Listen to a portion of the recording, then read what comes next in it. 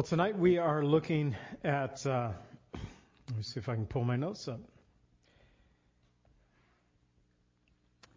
Ezekiel chapter 39. Ezekiel 39. And a couple of months ago, it was actually in March, and then we had Good Friday and spent the week in prayer that week. So that was kind of the week of our normal prophecy update. So let those go just a little bit. And we're back at Ezekiel 39. So we, in March, looked at Ezekiel 38 and did so because of a couple of reasons. One, I wanted to start doing prophecy updates again. And number two, the war in Ukraine had begun. And Ezekiel 38 and 39 targets that area today in our world, from Russia and Ukraine and Iran and the area over north and northeast of Israel.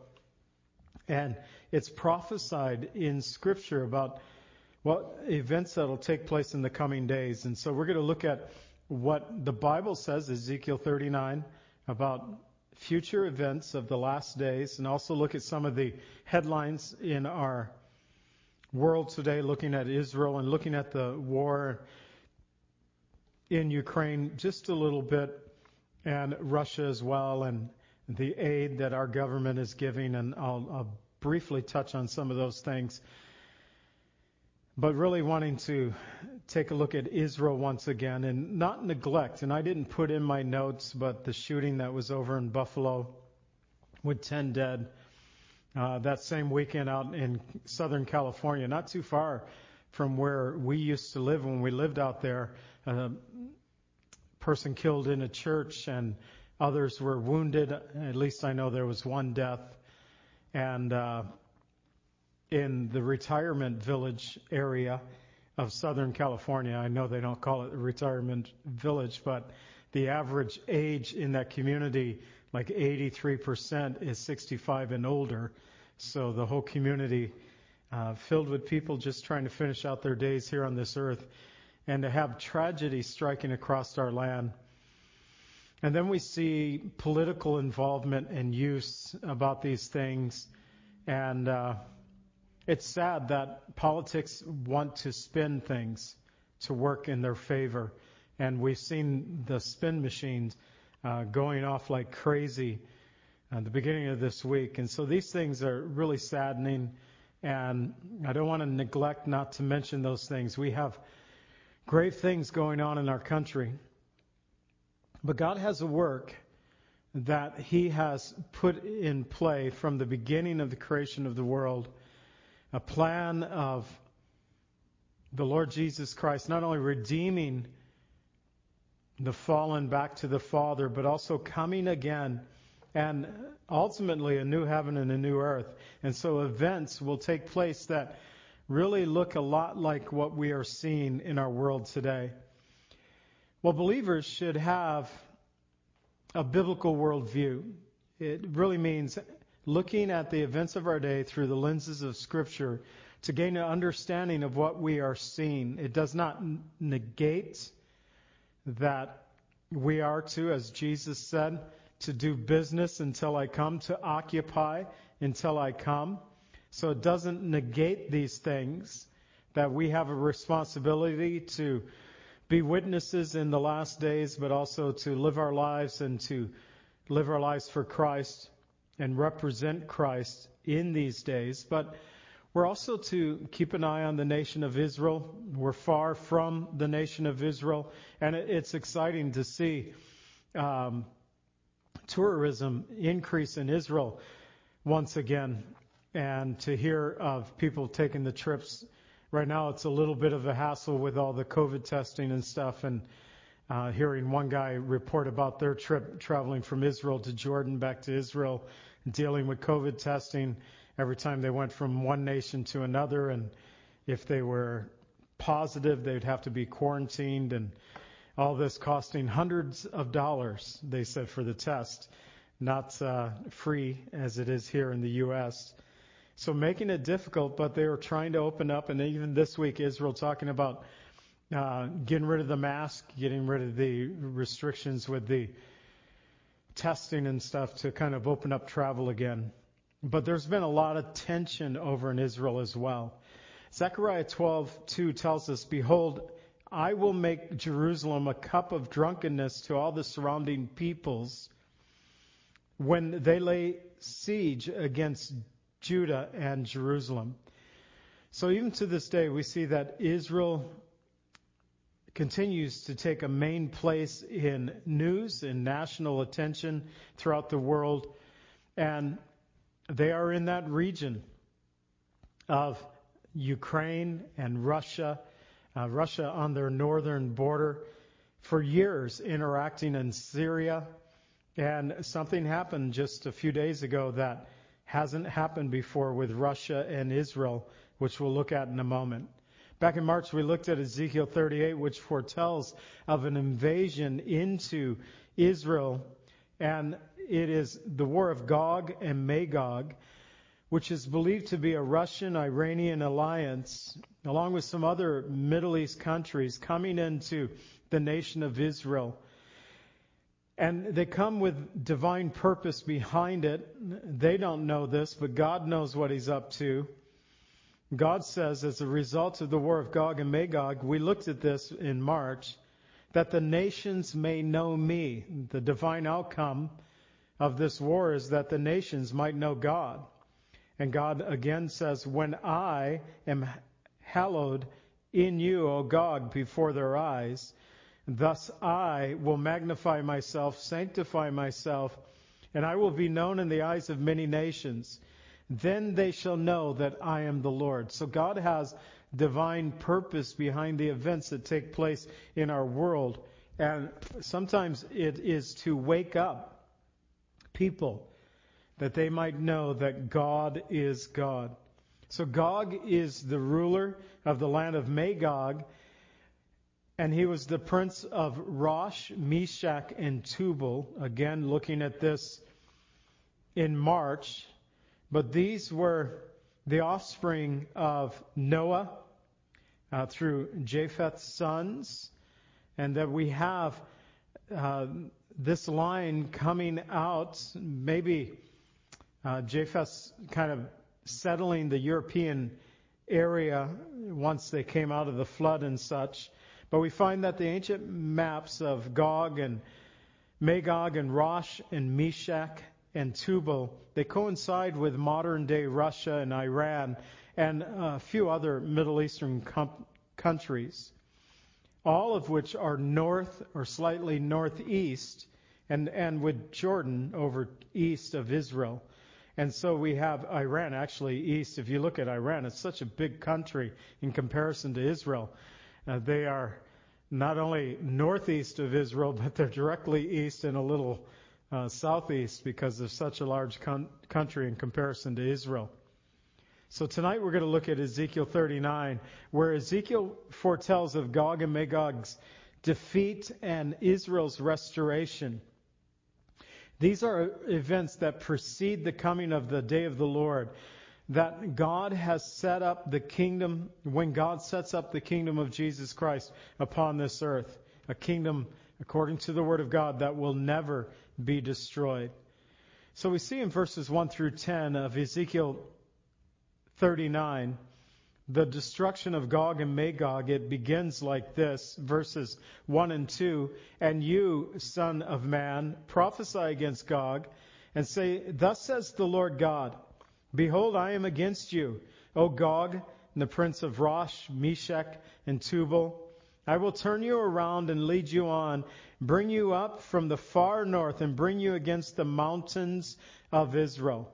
So in these first two verses, we get really a recap of Ezekiel 38, which gave detail to the information about the coming last days war of Gog and Magog.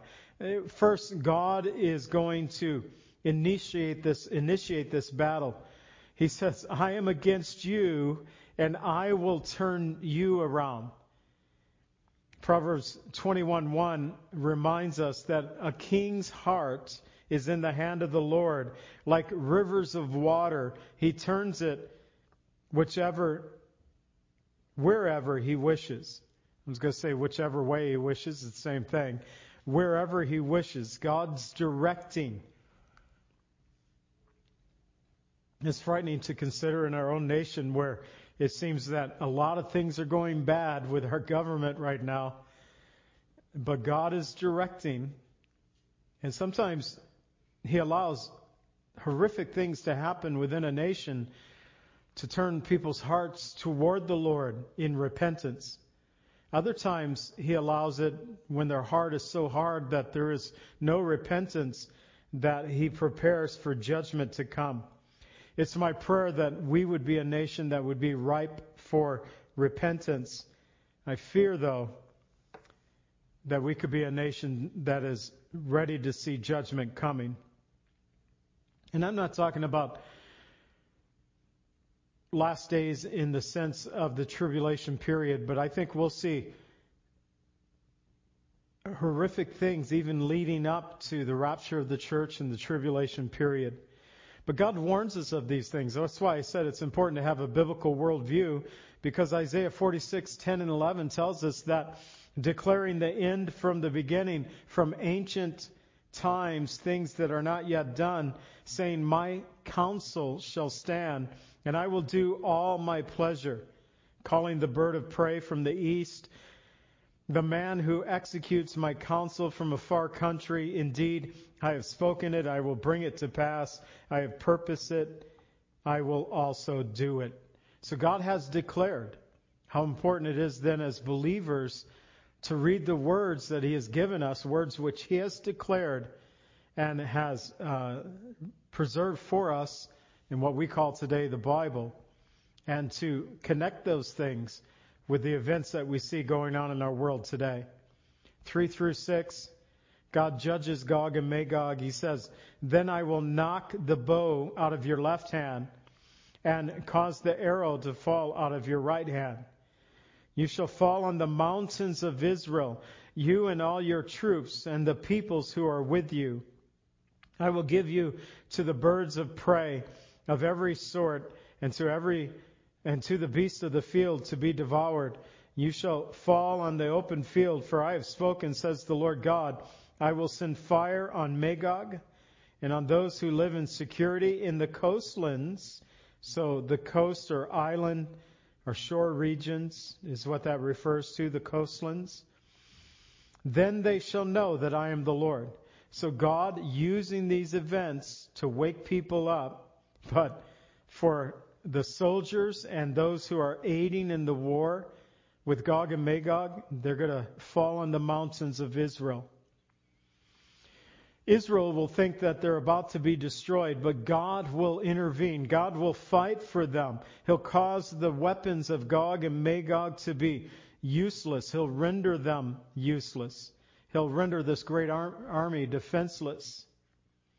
It appears that a combination of things will take place that will happen to the army of Gog and Magog, and God gives us the outcome of the battle here in verses 3-6. They're going to die on the mountains. Their flesh is going to become food for the birds and for the beasts of the field. In verse 2, in the King James, Ezekiel 39 verse 2, the King James translation says, I will turn thee back and leave but the sixth part of thee. And this has caused some to believe, this translation of this passage from the King James, that 5 out of every 6 soldiers will die upon the mountains of Israel. So they're going to be supernaturally defeated. And we learned in March again, Ezekiel 38, verse 19, that there was going to be great earthquake in the land of Israel. In verse 21, that every man's sword would be against his brother. Verse 22, that there would be pestilence and bloodshed. Verse 22 again, flooding, rain, great hailstones, fire and brimstone. So it seems like they were to be supernaturally defeated in multiple ways. God will not only defeat the armies of Gog and Magog on the mountains of Israel, but He'll send fire upon the land of Magog, the southern provinces of Russia and the islands that they control. Those who are living securely far from the battle will discover even there that God fights for Israel. And God will be glorified. And the world will know that God is the Lord. Ezekiel 39:6. So the question remains for many in the world today, will they recognize the Lord before this coming day? Will they come to faith? It is our hope that they would. In verses 7 and 8 it says, "So I will make my holy name known in the midst of my people Israel. I will not let them profane my holy name anymore. Then the nations shall know that I am the Lord, the Holy One of Israel." You see this repetitive thing that God wants to get across? I am the Lord. They will know. The nations will know. I am the Lord. I am the Holy One of Israel. God will use this victory to bring Israel to repentance and into a relationship with Him, but also the whole world will be aware, have this awareness of God Himself. Now, the recognition that comes upon the Lord during this time, I have 4 bullet points on this that we pull out of here. Israel will recognize God fought for them. God's holy name will be known by the people of Israel. God's holy name will no longer be profane among the people of Israel, and the nations will know that the Lord is the Holy One of Israel. And so God is going to do a work in His own nation, but also recognition from the nations, all the different nations of the world, that they will know that Israel belongs to God. The Holy One is a messianic title that is used of Jesus. In the New Testament, we find this phrase, the Holy One, used of His birth in Luke 1:35. The Holy Spirit shall come upon you. Gabriel talking to Mary. The Holy Spirit will come upon you. The power of the highest shall overshadow you. Therefore also that Holy One who is to be born will be called the Son of God. And also used in Acts of His death and resurrection, actually pulling a prophecy from the Psalms, but Peter repeating it on the day of Pentecost in Acts 2:27, "For you will not leave my soul in Hades, nor will you allow your Holy One to see corruption." So here in Ezekiel 39, verse 7, he says, "I, the Lord, the Holy One of Israel." And we find Jesus in Luke 1:35 and also in Acts 2:27 called the Holy One, the Holy One of God. So surely, verse 8, "It is coming, and it shall be done, says the Lord God. This is the day which I have spoken of." So God foretelling of these events. Amos 3:7 reminds us, "Surely the Lord God does nothing unless He reveals His secret to the servants, His servants, the prophets." Again, God has revealed. He has given us His Word. That's why it's important for us to be students of the Word of God.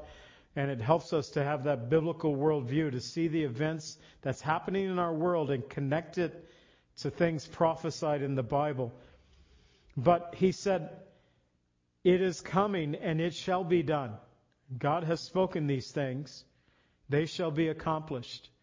Isaiah 55:11 reminds us, "So shall my word be that goes forth from my mouth. It shall not return void to me, but it shall accomplish in what I please. It shall prosper for the thing in which I sent it." God speaks it, God said, and it shall be accomplished. So 9 and 10, "Then those who dwell in the city of Israel will go out and set fire and burn the weapons, both the shields and the bucklers, the bows and the arrows, the javelins and the spears, and they shall make fires with them for 7 years. They will not take wood from the field, nor cut down any from the forest, because they will make fires with the weapons. They shall plunder those who plunder them, and pillage those who pillage them, says the Lord God." So in the last days, God giving fuel, energy to Israel for 7 years. 7 years. Interesting number, since the Bible prophesies about 7 years of tribulation, and this war proceeding, at some point preceding the 7 years of tribulation that's prophesied in the book of Revelation and also in Daniel. But the shields, the bucklers, the bows, the arrows, javelins, and spears would fit perfectly with the weapons that Ezekiel knew of his day. However, this is a prophecy of the latter days, of the last days, we would say. And beginning here in the 21st century, we find that, we could envision Ezekiel imagining this massive burn of bows and arrows and spears, maybe even catapults and siege ramps that were burned up, weapons of his day. But today we could easily envision a reworking of the weapons, the fuel, battery power, nuclear power, chemical power, these things with advanced technology, just reworking them to provide for Israel during that time. Israel's going to plunder and pillage those who came to plunder and pillage them. Ezekiel 38 tells that Gog and Magog coming to take plunder and booty, acquiring livestock, silver, gold, and other goods of Israel. That's what they had on their mind. Yet it's Israel who does the plundering and the pillaging.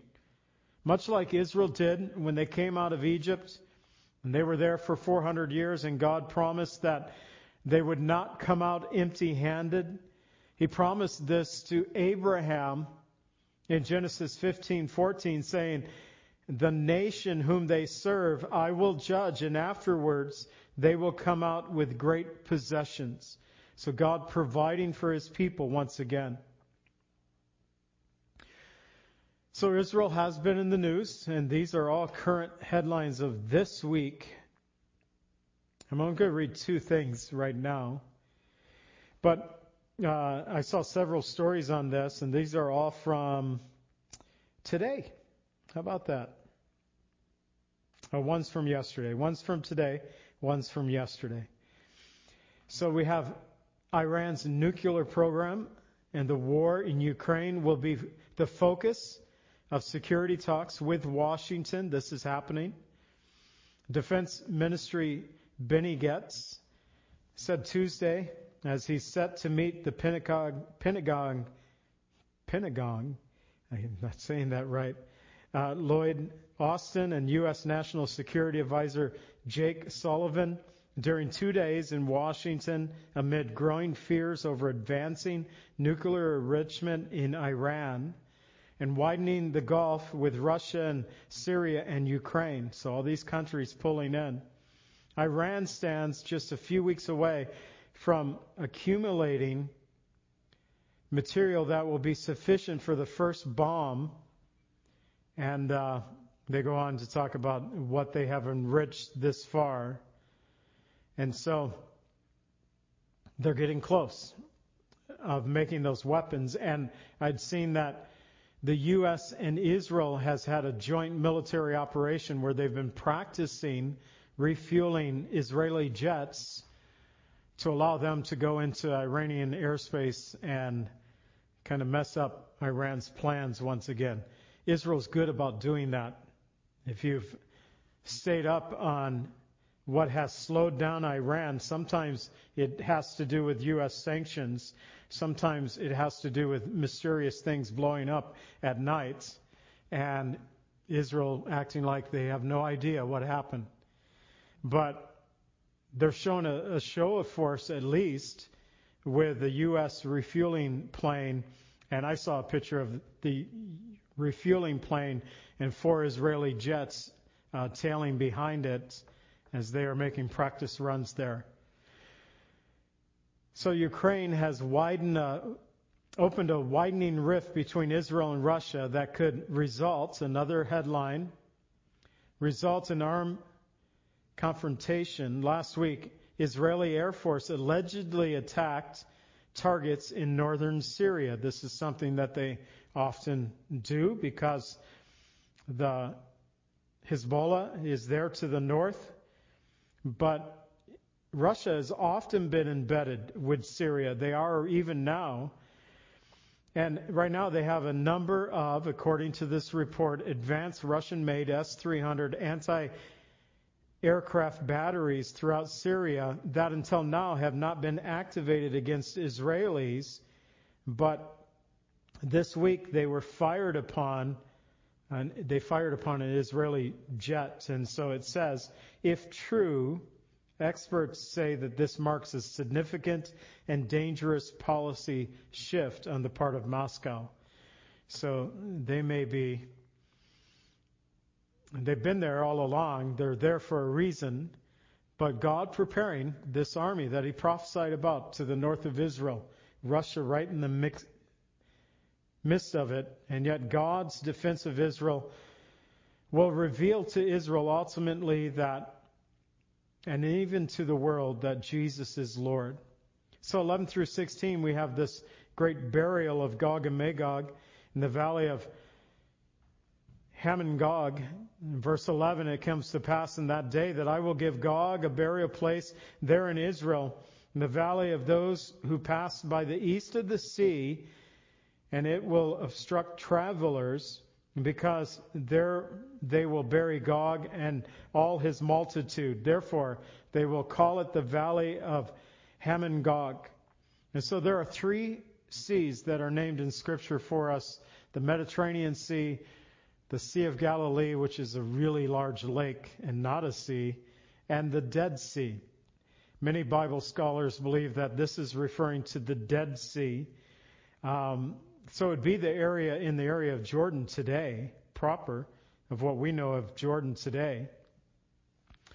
Warren Worsby wrote of this, saying, some students believe this burial place will be east of the Dead Sea in the area known as the Valley of the Travelers, and the new name will be given to it, the Valley of God's Hordes.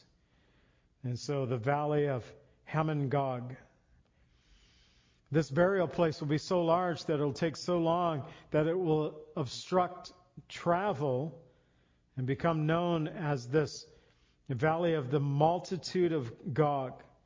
And then Brown, Driver, and Briggs, their Hebrew lexicon, they said of this area, the multitude of Gog, the name given to the Valley of the Graves, the ravine or glen, now known as the ravine of the passengers, the travelers, located on the east side of the Dead Sea. So many targeting this in a very remote wilderness there east of the Dead Sea in that area. But the Valley of the Travelers, and many of these will be travelers traveling to another dimension, that of death and separation from God. So the cleaning process of all these dead bodies, 12 through 16, for 7 months, the house of Israel will be burying them in order to cleanse the land. Indeed, all the people of the land will be burying, and they will gain renown for it on that day that I am glorified, says the Lord God. They will set apart men regularly employed with the help of the search party to pass through the land to bury those bodies remaining on the ground in order to cleanse it. At the end of 7 months, they will make a search. The search party will pass through the land. When anyone sees a man's bone, they shall set a marker by it till the buriers have come and buried it in the valley of Hamon Gog. And the name of the city shall be Hamanah, and thus they shall cleanse the land. So some commentators refer to this as a ceremonial cleansing of the land, the removing of the dead, that the land of Israel would be ceremonially clean again. Some theorize that it's a possibility that this could be the aftermath of some chemical warfare that takes place, and so there are these extreme precautions that take place, a 7-month period, a marking of the body, and special cleanup crews coming in to deal with the bones and to deposit them in this special area. And when we testify, that is annoying. If somebody could stop that, I'd appreciate it. Zechariah 14:12 said, "And this shall be a plague with which the Lord shall strike all the people who fought against Jerusalem. Their flesh shall be dissolved while they stand on their feet. Their eyes shall dissolve in their sockets, and their tongues shall dissolve in their mouths." And so it's possible that God will turn the weapons of Gog and Magog against their own people. And so this flesh being dissolved, I mean, it sounds like a horror movie that we might watch today, but this is prophesied in Scripture for us. So wars and rumors of wars. So today we had a Russian soldier plead guilty of murder charges Wednesday. So today, Wednesday, but, you know, there's about 13 plus hours difference between us and them.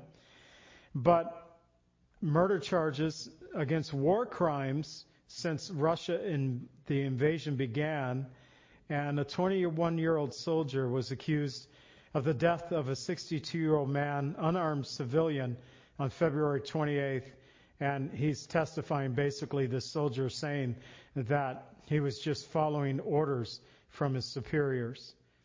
But he faces a maximum sentence of life in prison. And then we have the Nordic countries of Finland and Sweden. They have not been part of NATO since NATO was formed, and yet they have now applied to become part of the NATO.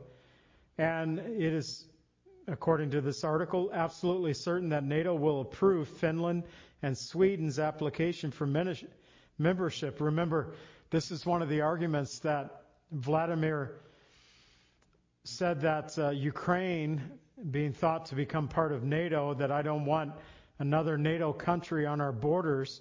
Well, Finland and Sweden have 800 miles of borders with Russia, so more NATO countries on the borders of Russia.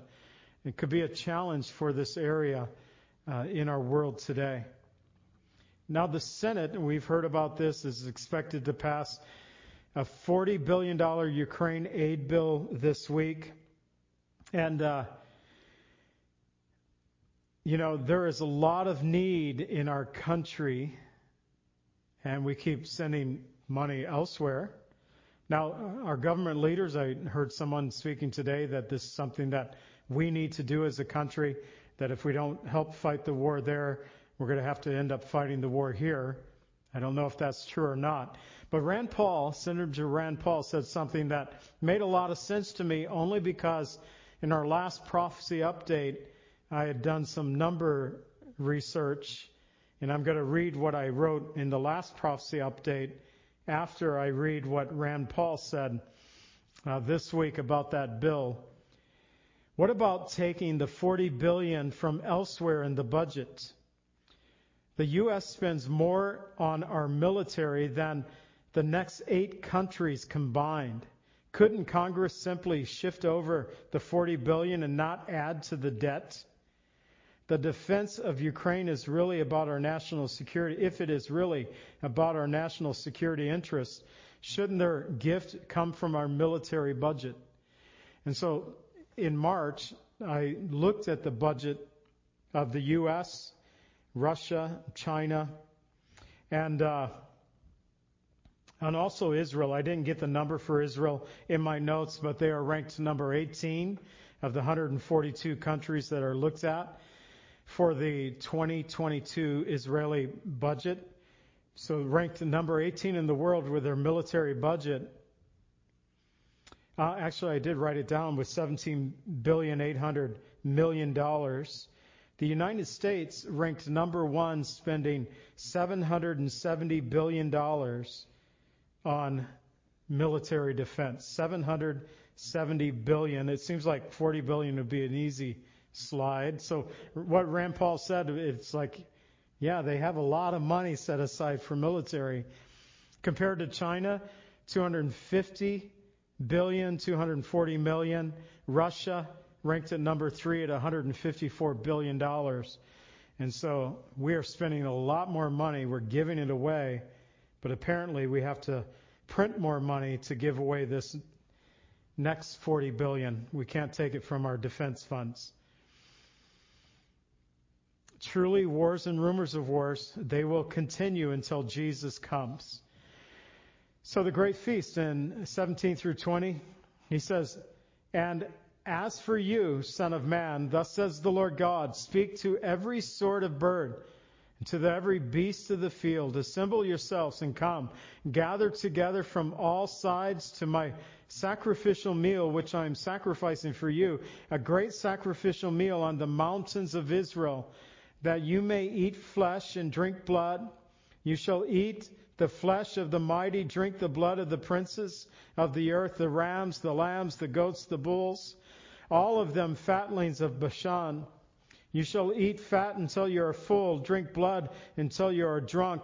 At my sacrificial meal, which I am sacrificing for you, you shall be filled at my table with horses and riders and mighty men and with the men of war, says the Lord God." So this description of carnage, the aftermath of the war of Gog and Magog, God destroying this army, but calling the birds and the beasts to come and to feed on the carnage. And kind of similar to Revelation 19, 17, and 18, which says, "Then I saw an angel standing in the sun. He cried with a loud voice, saying to all the birds, come, that fly in the midst of heaven, come and gather together for the supper of the great God, that you may eat the flesh of kings, the flesh of captains, the flesh of mighty men, the flesh of horses and those who sit on them, and the flesh of all the people, free and slave, both small and great." There is a difference, though. The battle of Gog and Magog is one part of the last day prophecies, as is the battle of Armageddon, which is referred to in Revelation 19. And so we're looking at two different battles, have a similar outcome with the birds of heaven and beasts coming to eat the carnage.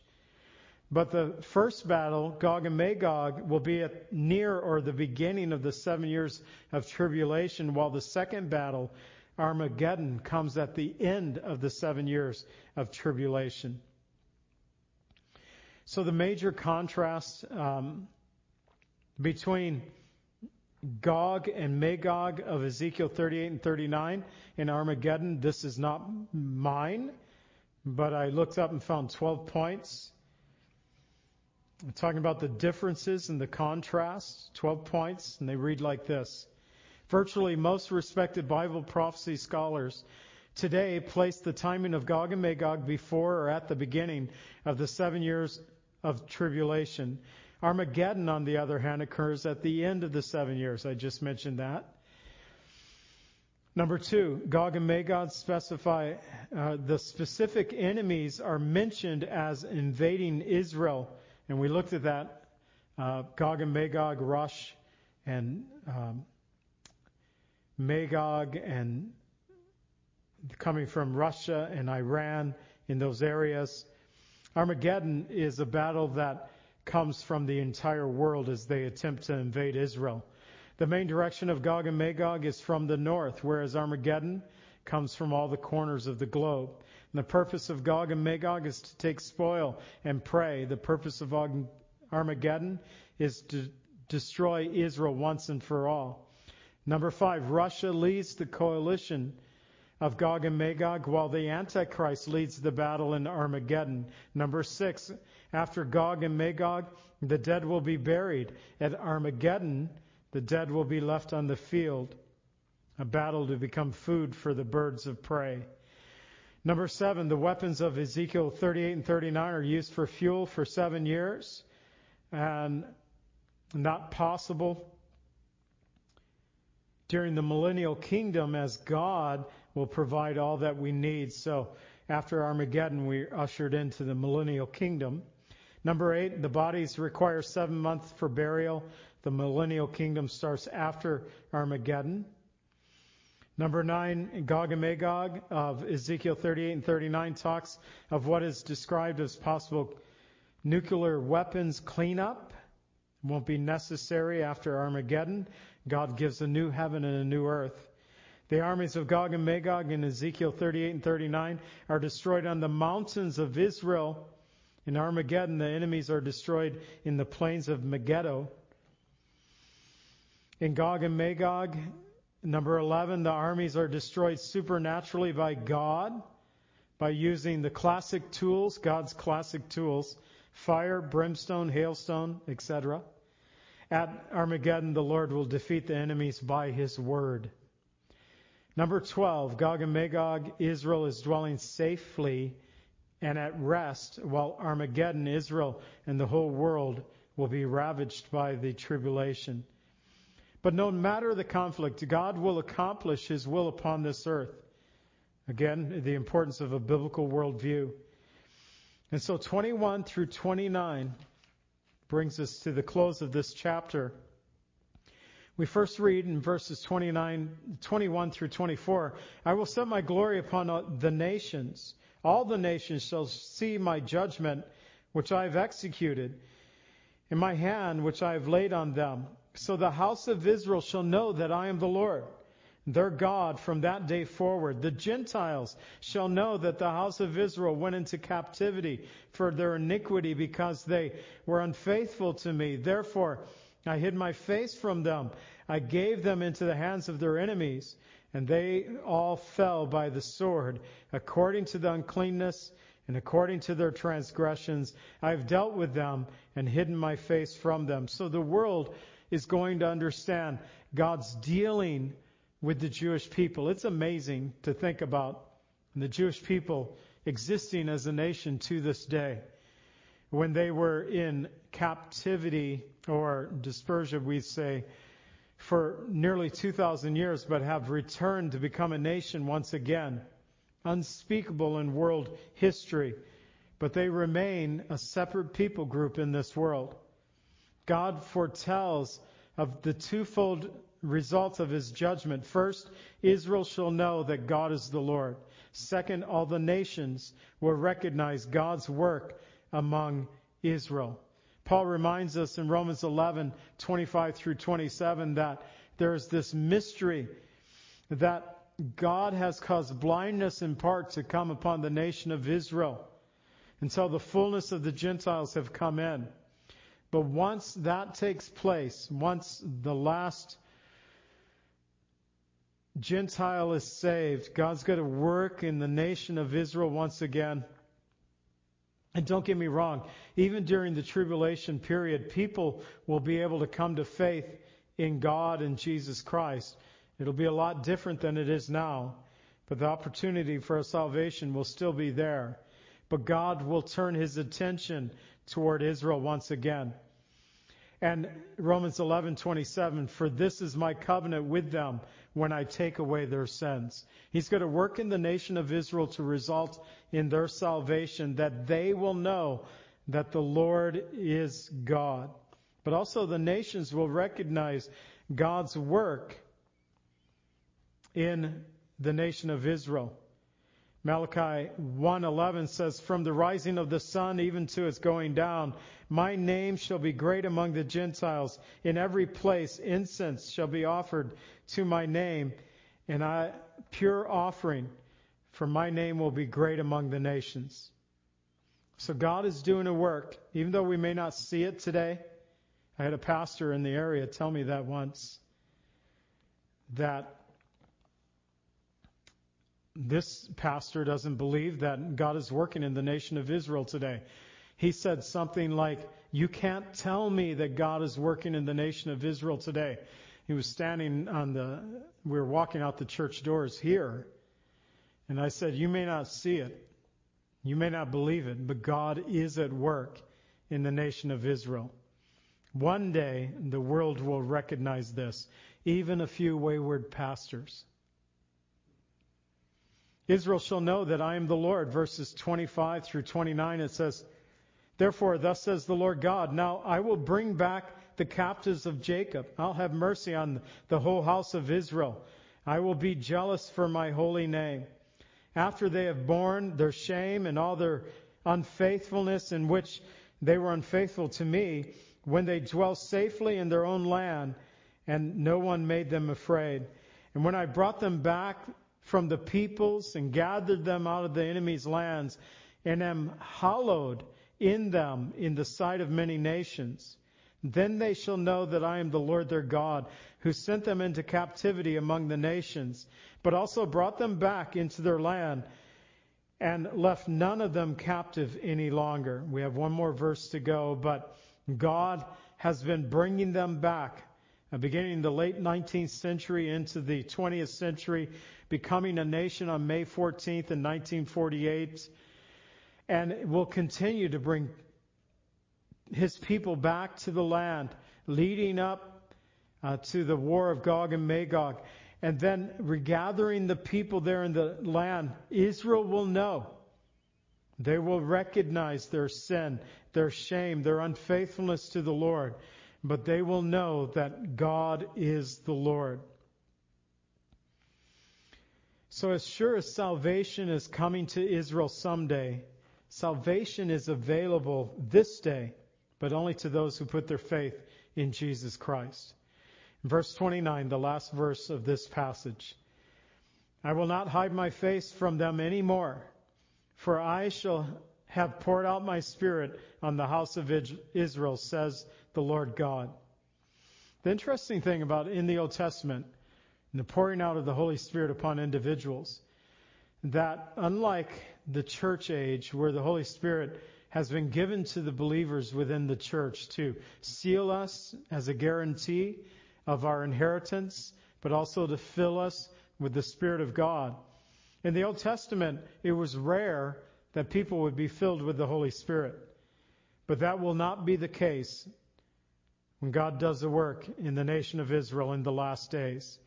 Joel prophesied of this in Joel 2:28 through 32, which was also borrowed by Peter and the apostles on the day of Pentecost to explain the outpouring of the Holy Spirit that they had saw, which in Joel 2:28 it says, I will pour out my Spirit on all flesh.